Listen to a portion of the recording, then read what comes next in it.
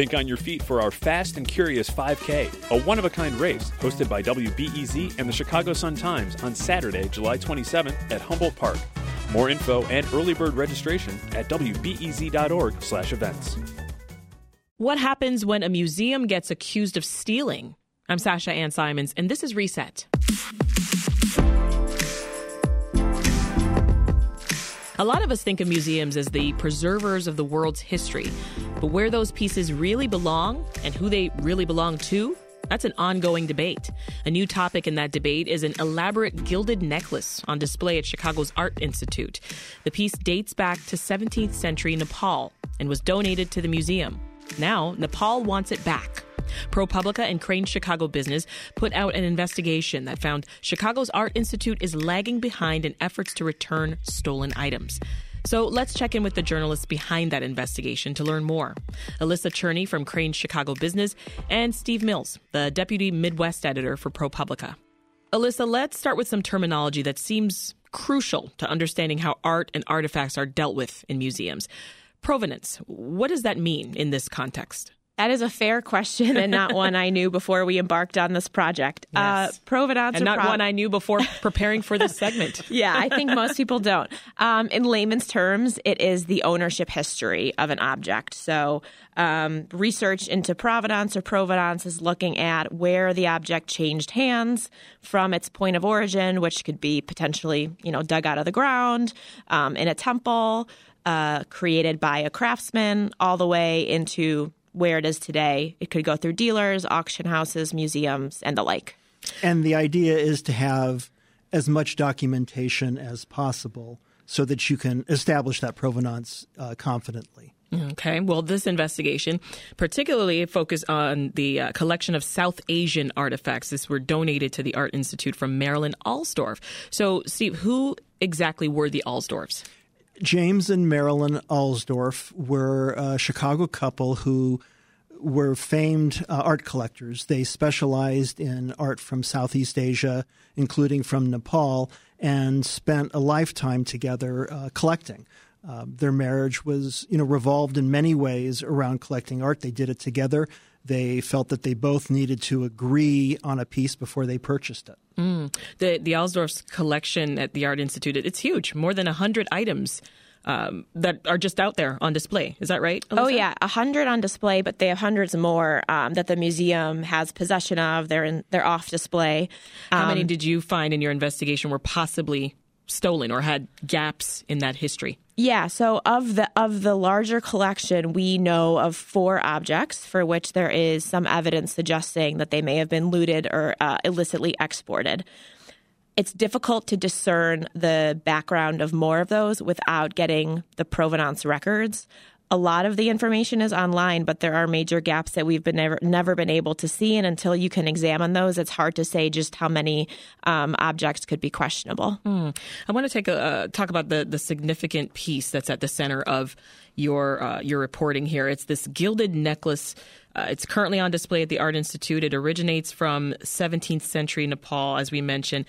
Their government wants it back. So tell us more about this necklace and describe what it looks like, Alyssa. Yeah, so it's beautiful. I mean, it's a exquisite piece. It's gilt copper. It's shiny. I mean, frankly, looking at pictures of it on the website, which you can do, just don't do it justice.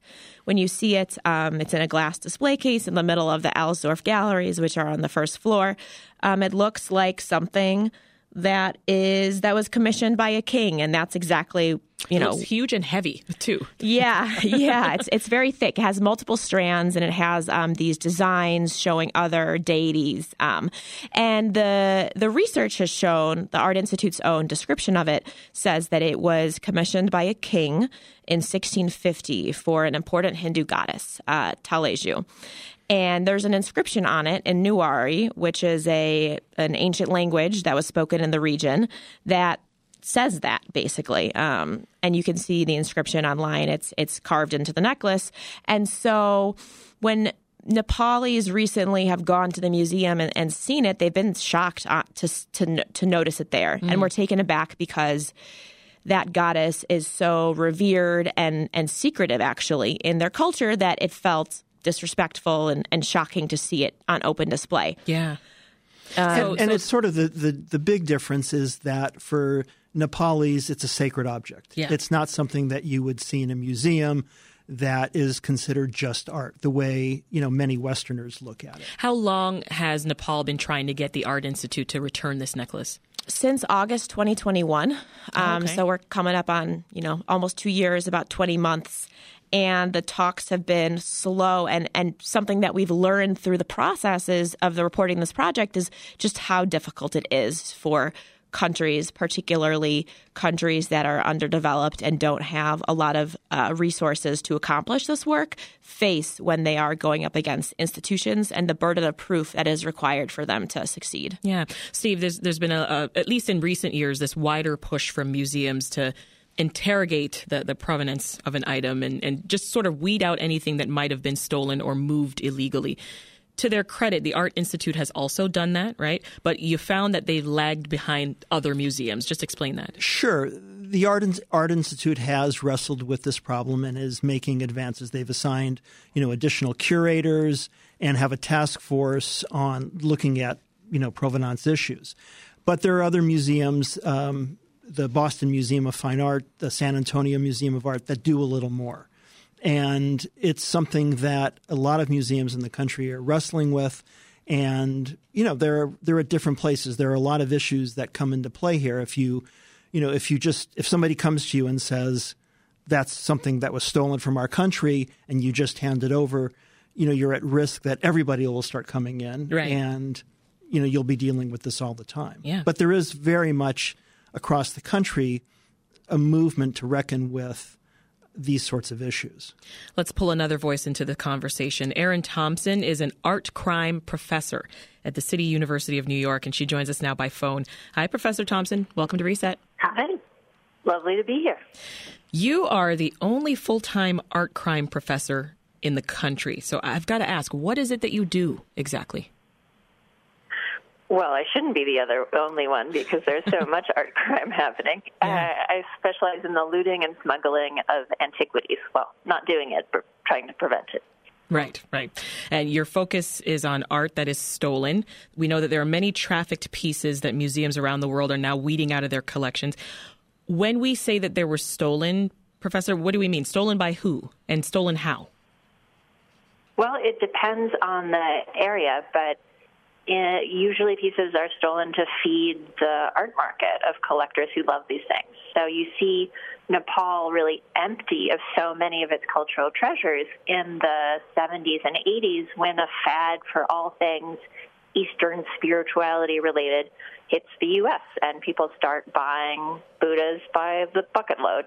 And a lot of those come from shrines and monasteries in Nepal. So they're stolen from their worshipers. Mm-hmm. Also, we're often talking about pieces that are hundreds of years old, if not more. Why are we only now learning that they're stolen?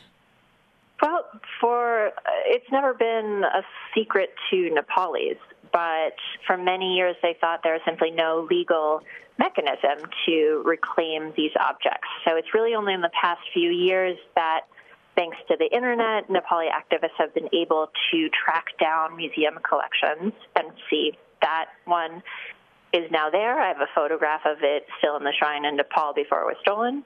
That's a match. And have gained the confidence to say, you know what, I'm going to ask for this back, and I'm not going to let museums tell me, our provenance research is good enough. Just this past October, the Smithsonian gave Nigeria back 29 Benin bronzes that had been stolen in an 1897 British raid. And Germany did the same with their Benin bronzes. The Art Institute itself was involved in returning 2 pieces from the Alsdorf collection to Thailand and Nepal. So there has been some progress, right? Well, who is that progress due to? Has it been the museums looking into their own hearts and giving things up? No, it's because the public is asking questions and paying attention. So I encourage us all to be ethical consumers of museums. If I can ask where my grapes and my coffee and my chocolate came from, I can ask where the art on display in my museum came from. How high is the threshold to prove something is illegal and should be given back to its place of origin? There's a difference between the legal threshold and, I would say, the moral threshold. Okay. The Art Institute, for example, is saying about 3 of the objects from the Alsdorf collection that, Nepal hasn't filed an official request yet. But that doesn't change the evidence that they're stolen. So you really have to ask what's right to do rather than have all of the tiny boxes been checked, I think. And so much of the art that we see at museums, whether it's the Art Institute or the Met in New York, they're donated or they're lent by art patrons, like this family we just talked about, the Alsdorfs. These are people who presumably they paid thousands, if not millions of dollars to own these items. So how difficult does it become then for the ownership to be challenged and get the items repatriated? I like to think of it that we, the public and taxpayers, are really the ones who are paying for these objects because these owners are donating them to museums and getting tax deductions in return. So we're subsidizing the donation of, in times, looted objects. So before we let you go, Professor, as we've said, this art's being preserved in museums around the world, including here in Chicago. So what is at stake if museums don't do the work of returning them? I think museums will betray their core missions of preserving the world's heritage and educating the world if they're helping aid the destruction of heritage through looting for sale in the market, and they're concealing the truth about these objects, where they came from, who loves them, and who wants them back. Erin Thompson is a professor of art crime at the City University of New York. Professor, thank you so much for speaking with us. Thank you. One thing that's important to note is that it's hard to know just how the Alsdorfs, assembled their collection. They were collecting at a time, the 50s, 60s, 70s, where standards were very loose.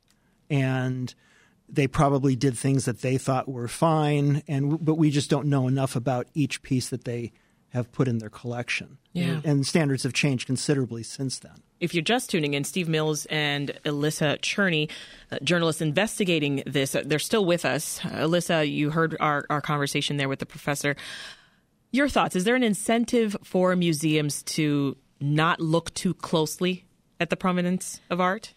I think there is. I think it's a bit of a balancing act. The dynamics that museums face are difficult, and they want to educate the public and expose people to cultures and experiences that they've never had before, and that is a worthy mission. I think that they also are heavily reliant on donors to help them make their collections incredible and to attract the crowds and the financial support that keeps them going. And so there is a fear of setting a precedent. I don't think this is a secret. I think you can see if you look at some historical coverage, for example, of one of the pieces that we mentioned in the story that you brought up, this Thai lintel, a decorative beam in a temple that was returned in the late 80s. There was open discussion from the Art Institute at the time about not wanting to set a precedent of other nations coming forward and demanding objects back that could lead to their galleries emptying. And I wonder how long that process took.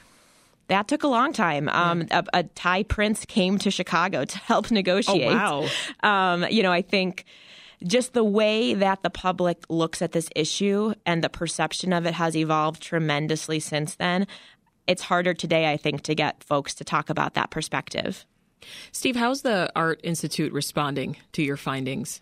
Well, we haven't heard from them since the story was published, but they have said that they are adding people to do provenance research there and that they're committed to making sure that the collection is ethical. And they were responsive when it came to you doing the research to publish the story? Yes. Yeah, they answered a lot of our questions. I think we had more than 50 questions. We also tried to, I think it's important to note, we tried to get in touch with the descendants of the Alsdorfs, but both James and Marilyn have passed away. But their relatives declined to comment for our story. As did a lawyer who represents Marilyn Alsdorf's trust. Okay. Well, what is next for the pieces in the Alsdorf collection, specifically the ones that you found had that gap in collection history, ownership history? I think it'll be particularly interesting to watch what happens with this necklace that we've been talking about. A particularly sore spot is that it remains on display. That is highly offensive to people who have called for its return. So how the Art Institute continues to handle that remains to be seen, as well as the other objects that Nepali activists have come forward. Now, while they aren't necessarily making a legal claim, they are making the ethical argument that they should be returned. And then there's the broader question of, do you need to look at the entire Alsdorf collection? Are there enough questions about how they've put it together that the whole collection should be examined Which we said in a is thorough way? Like 100 items? Well, it's hundreds of items. Hundreds. It's hundreds of items. There are 100 or so on display. Hundreds or so on display. Earlier this year, Steve, ProPublica launched its repatriation project. Can you share more about that work? Sure. That was looking at Native American remains that are at museums around the country and at other institutions. And there you have a sort of a similar dynamic. Something that was accepted for a long time is now being re-examined, and the claims of tribes are being given much more credence than they were before. We'll leave it there. That is ProPublica's Steve Mills and Alyssa Cherney of Crane's Chicago Business. You can read their latest investigation at ProPublica.org and at ChicagoBusiness.com. Steve and Alyssa, thank you so much. Thank you. Thank you. That episode of the Reset Podcast was produced by Meha Ahmed and edited by Linnea Dominic and Ethan Schwab. If you liked what you heard, give us a rating. It helps other folks find us. Thanks. Talk to you again tomorrow.